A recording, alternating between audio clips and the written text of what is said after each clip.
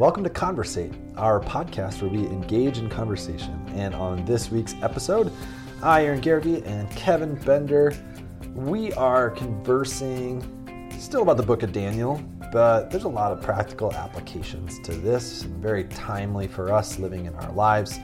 As always, we hope that our conversation helps you to have spiritual conversations as well. We hope you enjoy it. Hey, Cheers, Kevin. buddy. Cheers. Ooh. Coffee's warmer than mine. It is. Those of you listening, you're going to wish that this was visual for you because I got a new mug today. I got it for Christmas. My three children painted the lines on it for me. So kudos to Magic Kiln in Hancock for allowing them to do this. But this is courtesy of my kids. So I kept forgetting to bring it, and they kept, because they made it specifically so I could have a church coffee mug. So this is my first drink out of it, children. If you ever watch this, Wow. What'd you do before having a church coffee mug? I would just take other people's. So No, say it ain't so. You pillaged. you know who you are. Anyway, I also have a new shirt on. Got this one. Nice. This is a new day of newness, Kevin. So, and my wife finally, she thought, maybe, Aaron, you need to buy tall shirts. This is like my only shirt where the sleeves are long enough. Normally I roll up my sleeves because I like the style, obviously, but also because I can't really button it without like it going up to my elbows. So This makes sense why you wear short-sleeved shirts in the middle of winter. there you go. And because it's cool. Literally.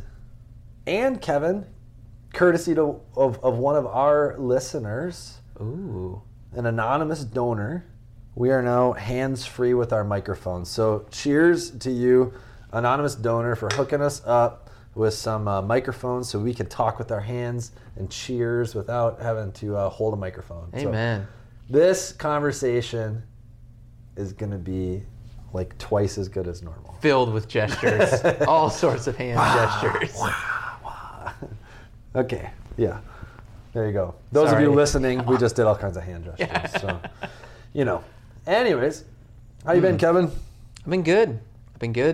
Just, I don't know. Life keeps moving on. The world keeps falling apart.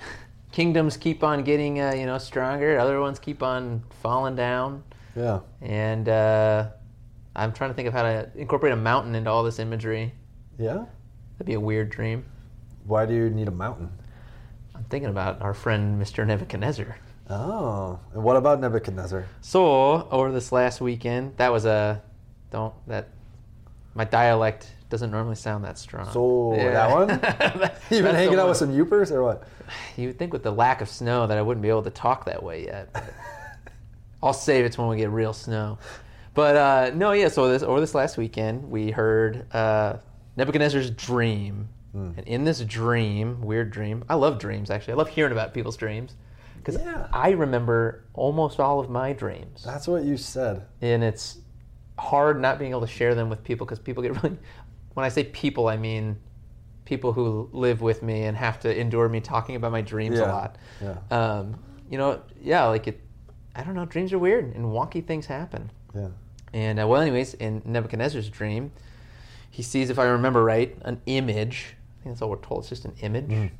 The head made of gold, chest area silver, legs are bronze, I want to say, feet of iron, mixed with some toes of clay or something like that. Yeah. And then like a mountain shows up and it kind of explodes the whole thing. Yeah.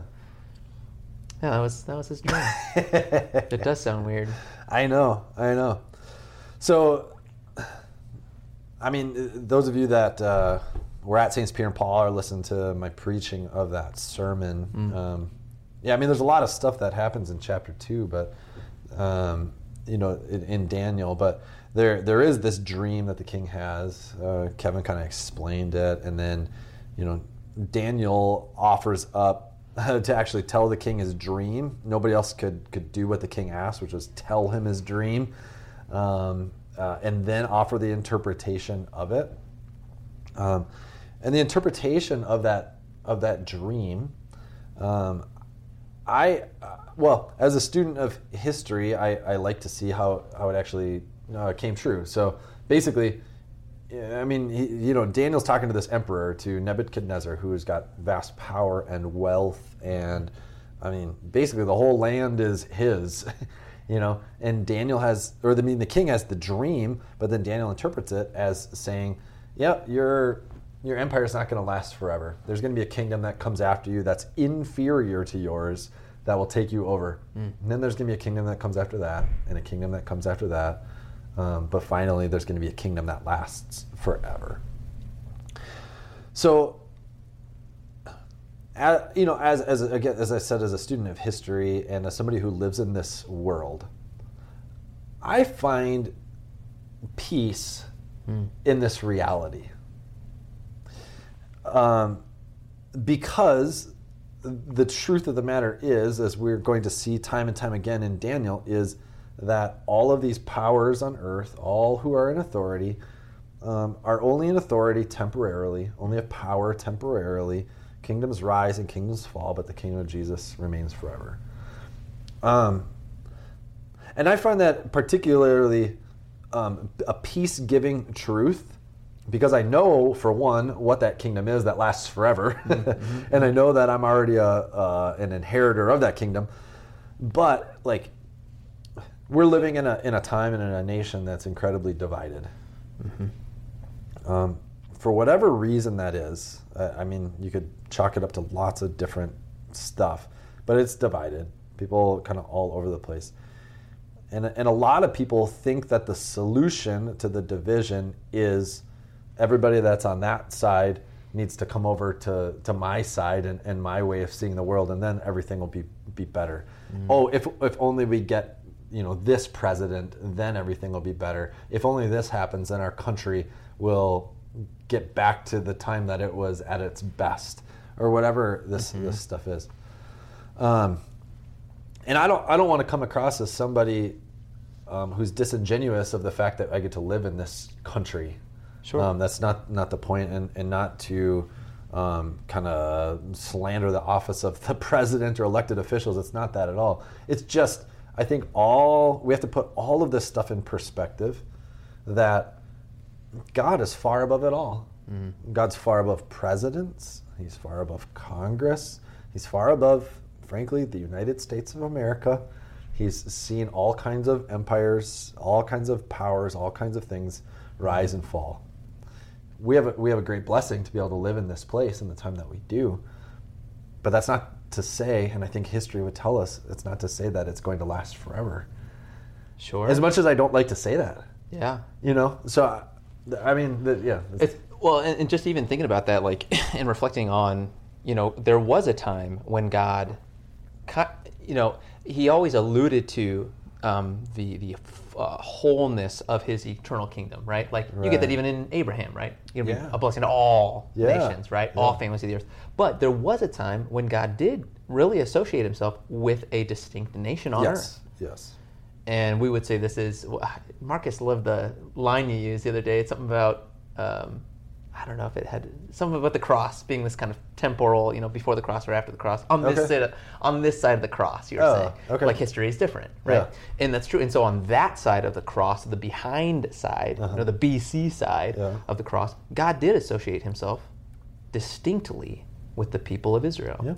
And what we actually see at the coming of Jesus in this, they call this the mystery of God's plan of salvation, was that it did include the whole world. Right. It included, eventually oncoming Americans, right. And Germans and Brazilians and all this. But for those people of Israel, that was a hard thing to reckon with. Yeah. You know what I'm saying?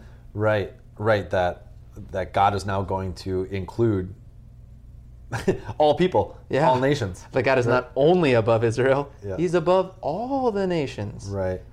Well, but it's also not, I know you're not saying this, but I just want to clarify please. That before the cross, God was, in the Old Testament, God is still invested in all nations. He is above all nations. He does desire that all nations come to a knowledge of him. Mm-hmm. His plan before Christ was to use the nation of Israel, and had the nation of Israel, and going all the way back to the beginning, to Adam and Eve, had there not been a fall, had there not been disobedience, those things could have worked out. God could have, through the lineage and descendants, and there are in the Old Testament even non-Jewish people who are welcomed into the nation of Israel and receive the blessing. So I just want to clarify that God has always been above all nations. He was just before Jesus was using the nation of Israel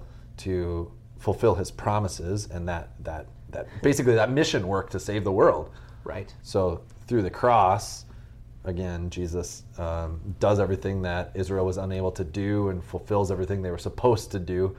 And therefore, now the church, the Christian church, like the capital C church, all Christians, all who confess Christ, we are the new Israel, as the New Testament talks about it. So we are all welcomed in to that promise. Yeah. Right, exactly. Yeah, and you might hear this phrase thrown around, potentially, depending on how much theological reading you do, but the scandal of particularity is what that's a called. big one. Slow that down. Yeah, so the scandal of particularity, which means God chose a particular people to reveal his will manifest in Christ, and that people was Israel.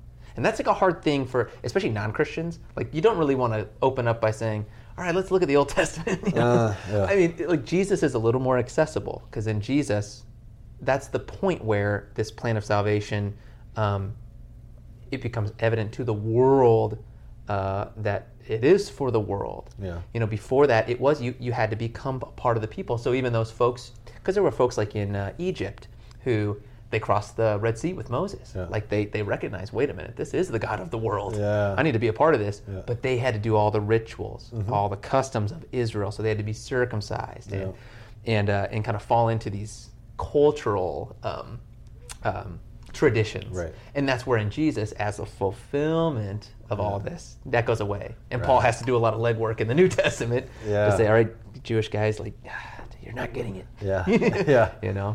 Yeah. So, but anyways, all this to come back around and say, look, there was a time, I mean, history is an interesting thing. Talk about being a student of history. Yeah. There are different narratives that kind of find their way into the world of what even the history of America looked like, and how closely associated that was to Christianity, and Jesus following. And I'm not here to debate that, but it does seem evident that there was a time when Christianity was far more just welcome and culturally accepted, and followed. Right. And that is changing as we move forward, and that is hard. Right. But it doesn't change who God is, Right. or his promise, or that kingdom, that mountain kingdom that comes in. Right. It may be worth reflecting on what is this mountain kingdom? Like you said that you're you're going to inherit this kingdom yourself, right? Right. But why do you think it's a mountain? Now we're getting into our own interpretation, but interesting that you got an image. Well, I mean, I suppose if you want to go to this place, not to get too deep into all this stuff, but it's what we do sometimes. We're there. Yeah. This is why we need guests. Yeah, right. Stop us from running off the rails. Well, we're not going to go deep. We're going to go high on this mountain. All right, how about that? Perfect. In the Old Testament, mountains actually symbolized like God's presence, where God promised to meet people. So you get instances like Mount Sinai, where they go up on the mountain.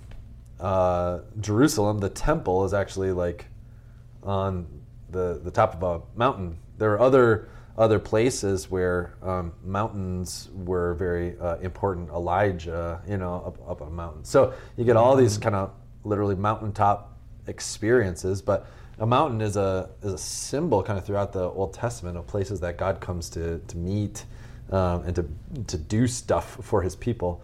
So I mean, if you want to follow that all the way through to Christ, where is he crucified? We say on a mountain, called Golgotha, which means the skull. So this kingdom of Christ, is the place where God, where heaven meets earth. I mean, Jesus taught us to pray in the Lord's Prayer. Thy kingdom come, thy will be done on earth as it is in heaven, right? And so in Christ, like, God comes to meet us, and so in Christ we're very connected to the God of heaven, right? And so I don't know if that's what you were thinking. No, I'm glad I asked. That was awesome, man. Okay. Well, just like even from a mountaintop perspective, like I've stood on mountains before, and you are at this place where like the heavens, like that's the heavens are meeting the earth in a way. I mean, I've been above the clouds before. It's such a cool feeling. But to think so it makes sense. That's where they built the temple, because it was, hey, this is the reality. Like, this is where, like you're saying, God meet earth. And then Jesus, he is like in a person where God meets earth, God meets man. And my thought actually went to, I guess more so like the whole, it says that it'll break all the nations in pieces or whatever. That, mountain imagery, rock imagery. Okay. Jesus is our rock. He's the cornerstone. Okay. And it says that, and I was trying to figure out where this is, and it's in there somewhere. I'll Bible gateway it later, but that everyone who you're either built on Jesus, or you hit that rock and you're dashed to pieces, right? Yeah. And just interesting that language in Daniel, this mountain kind of dashing the kingdoms, because it's not, the kingdoms aren't dashed in the way you would expect. Or the way like a military-minded king might be thinking of this future kingdom to come. Yeah, I mean, some of the ones in history were, though. Sure. But the kingdom of Christ does not. Does not dash those kingdoms in like a militant way. No, but I think in a much bigger, powerful way. Sure. In an eternal way. Like, I mean, there is, I've never seen a kingdom that can defeat death. They can create death, cause a lot of death. Right. I've never seen anyone defeat death, but the kingdom of Christ is one that defeats death itself, and promises recreation. And so certainly, I mean, the way that Jesus ushers in his kingdom is not, it's not what anybody was expecting.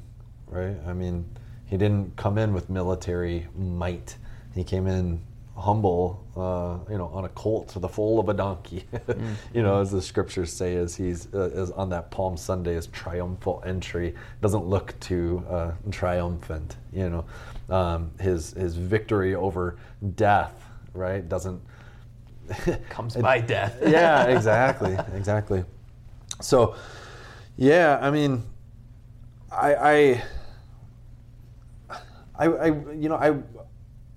Nebuchadnezzar's words and his actions, and we're going to continue to see it play out, that he really likes Daniel.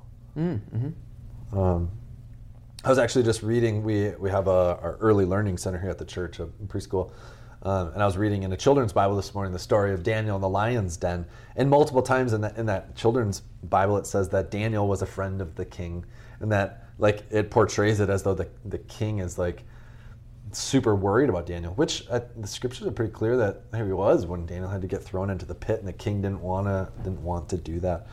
So my point is, like, when Daniel gives him this dream and its interpretation that his empire is going to fall and that his power is not his, like, from an earthly standpoint, like, if I were writing the movie, it would seem like that's at the point where the king says, well, enough with you, off with your head. Like, right.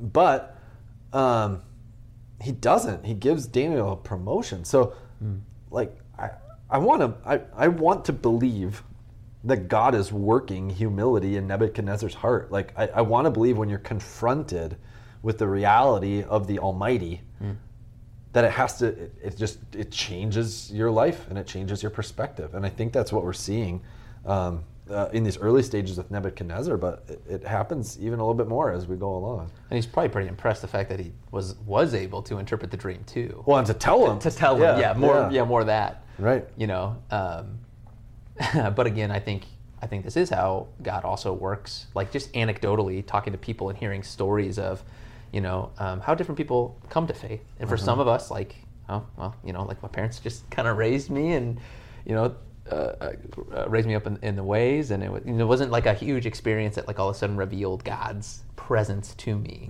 But if I think back, you know, on my life, I bet I could find places and points where it's pretty hard to refute God's, you know, evidence or presence. Oh, for sure. You know, for sure. And that is, you know, I think that does humble you to think like.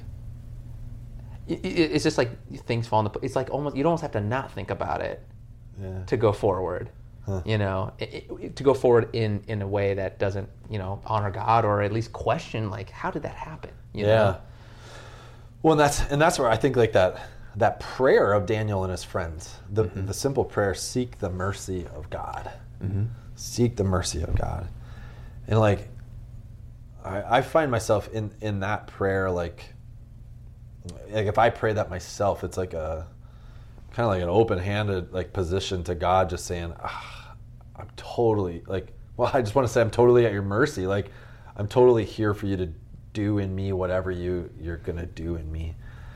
And I think when you pray that and you watch Him just give you what you need, it has to change you, because you go, I don't know how it worked out. I don't know. I don't understand it. But I know that it's God. I know that it's Him at work, because there's no other explanation for it, you know. And I think that's why Daniel cries out in great praise and exclamation. I think that's why Nebuchadnezzar cries out in great exclamation. You know, your God, Daniel, is God of gods, and your God is Lord of kings. Like, man, what a bold statement. And I don't think he had nothing to gain by saying that. Right. Like a good politician or whatever might say something like that to gain points with, you know, somebody, but he has nothing to gain by bowing down and paying homage to Daniel. A kid. Yeah. I mean, that's also like I've been thankful of this like painting picture in the way, you know, that's in accordance with Scripture of his age and these young kids, because, you know, I've never thought of Daniel as this young kid, but that heightens the humility that a king's bowing down to. I mean, just imagine like a, I don't know, 15-year-old, 16-year-old at this point. Yeah. Like, that would look goofy. Yeah, for sure. It's also interesting to me, I'm curious your thoughts on this, but it seems like God has a tendency to put people in places of tension as well. Oh, yeah. For their benefit. Right. But you kind of have to lean into it, right? Like, it's really easy sometimes, like when you're in the hard position, you're in the hard spot, the bad situation's happening, you throw up a prayer to God, like, get me out of this, help me out, and then it seems like nothing happens. Nothing changes. And it's like, well, I didn't get what I was looking for. What the heck, God? Yeah. You know? In like, I know, like in my history, in my life, like I can be very impatient. Okay. You know? Like, it's not hard for me to think of times when I probably have prayed that way and been disappointed, because it's like I didn't see the immediate, you know, like gratification. And but thinking of both these guys, like you have Nebuchadnezzar, who ultimately is going to praise God, but he's got tension there for a stretch. Oh yeah. He's got this dream. It's bugging him. It's troubling him, and no one can reveal it. Like, this is, I don't know how long that went on, but it went on for some time, you know. Yeah. And then you got Daniel, and of course he's going out in faith to say, hey, well, I'll interpret for you. Yeah. He's got nothing Right. at that point. Then he goes home, tells his buddies, we got to seek God's mercy. They pray, and who knows how long they prayed for, but God didn't reveal it to them in their praying. Daniel went to sleep that night without an answer. Right. That's like horrifying to me. Like, how do you sleep knowing you got this appointment? Yeah. And then it's in the middle of the night, right? It's a vision of the night. Yeah. So it's like, so God does. But see, I think by doing that, when the fulfillment comes, I don't know, it's almost like God has to push us past our own he's got to make it like evident that it was not by us. You see Yeah. what I'm saying? Like, Oh, I don't yeah, know. for sure. That's my wondering anyway. Yeah. Like with prayer and how, again, thinking back even to, well, it's interesting, the language in this section, so much like Joseph and Pharaoh. Yeah, exactly. And I mean, go look it up. It's Genesis 41, I believe, where I wanted to bring that in. There's just Too much. There's too That's much. why we have this podcast. Yeah, there's too much stuff. So there's also other interesting tidbits I can share. Like, did you know I don't even, yeah, you were going to say something else. But in chapter 2, I believe it's verse 4, it's when the wise men start speaking to the king about this fact that they can't tell the king their dream. The language of the text changes from Hebrew to Aramaic, not Aramaic. It is. Is it Aramaic? Aramaic? Okay. I believe. That's the language, right? Yeah. It's like a Hebrew cognate kind of. Yeah. A cognate language. Like there's a lot of similarity, but it is different. Yeah. So it switches there because that's the language of is it Aramaic? I'm pretty sure, man. Here, grab. Leaving the scene for a hot second. Hey, and it's snowing. Look it up. Look it up while I ramble on about. I don't know if I'm editing this out, Kevin. Yeah, well, I hope not. I want people to experience this. Are you saying whatever language it is, it's the language of Babylon? Okay, it is Aramaic. Yeah. Yeah. So that is that. Which is also like Eloi, Eloi, right? When Jesus says, "My God, why?" Yeah, I was just getting confused. Yeah, there's a lot of languages. That's a lot of languages. So it is. Yeah, it switches to Aramaic. Because that's the language of the people. That's what what maybe even some of those like Chaldean people are speaking. Mm-hmm. And what I was reading is, so it's all the way. It'll stay in Aramaic all the way through chapter 7. Yeah. And then in chapter 6, and then in chapter 7, when we switch to Daniel's visions, it switches back to Hebrew. Okay. So what I was reading from some scholars is that because the book is intended to be written to both those in like the Babylonians and to the Jews. So the visions later on are mostly for the Jewish people to help them understand like what's happening in all of this stuff. But all this stuff going on with Daniel and in the Babylonians and Nebuchadnezzar is to demonstrate to all those people this truth that God is God of gods and Lord of kings, and that he's far above it all. So, that's a pretty cool change as well, kind of in the background that we wouldn't pick up in the English language. Mm-hmm. So kind of incarnational in that way, which is Jesus. Incarnation is Jesus becoming human, so God meeting human on their level, in their world, in their context, and this is what God, I think, calls the church to do too, right? Like to be incarnational, which again would be to meet people where they're at on their level. Literally, I guess it means to be. I don't know I'm not gonna break down what that word means actually. But Incarne, it's like Spanish. Carne Maria. asada. Meat. Oh, meat and meat. Is it really that? Yeah. Is that the? Yeah, oh, wow. in flesh. Linguistics, interesting. There you But go. so that's an example of, since it's in Aramaic, yeah, it's meeting the Babylonian people, the Chaldean people, Yeah. kind of where they were at. For sure. Yeah. For sure. So, Kevin, let's bring this back out of the depths for a minute. Okay. Towards the end of my sermon, I mentioned just the reality that in the United States, and when the day this podcast goes live, it'll be right. inauguration day for President-elect Joe Biden. And I just mentioned kind of this truth that this dream is still kind of applicable for us today. And just the reality for us that kingdoms rise and fall, authority on earth is temporary, God's kingdom lasts forever. And I was just, encouraging the people to be in prayer for him and for elected officials and that kind of stuff. So did that tie in for you? Did you understand that connection as you were listening to the sermon? I appreciated it. Yeah, the fact that honestly, this is just me being a bad citizen of the world, but I forgot it was inauguration week. Okay. So that shows where I'm at politically. But But that is important. I mean, and it is important for us to be engaged in our world as well, and to be in tune with who is our president, and how do we show support to our president, no matter who they are. Yeah. Being in prayer for them, asking that they would lead in a godly way, because God. I mean, yes, I think it is applicable, because just as Daniel said, God's the one who sets up kings and deposes of them, however He wills and wishes. And that's not to say that oh, sweet, the next president or every president's a godsend. Right, right, and also I think the reality is Nebuchadnezzar, even though he makes bold statements of faith, you wonder, did he convert? Was he a true believer? Hold on for chapter 3 in heaven. Oh yeah. But I just think we need to be reminded too that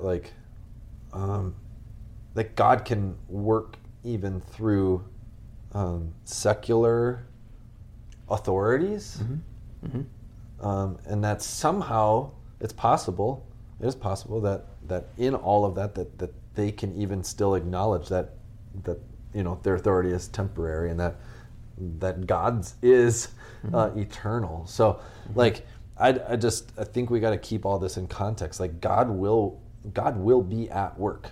God has always been at work in all of these ebbs and flows and rising and fall.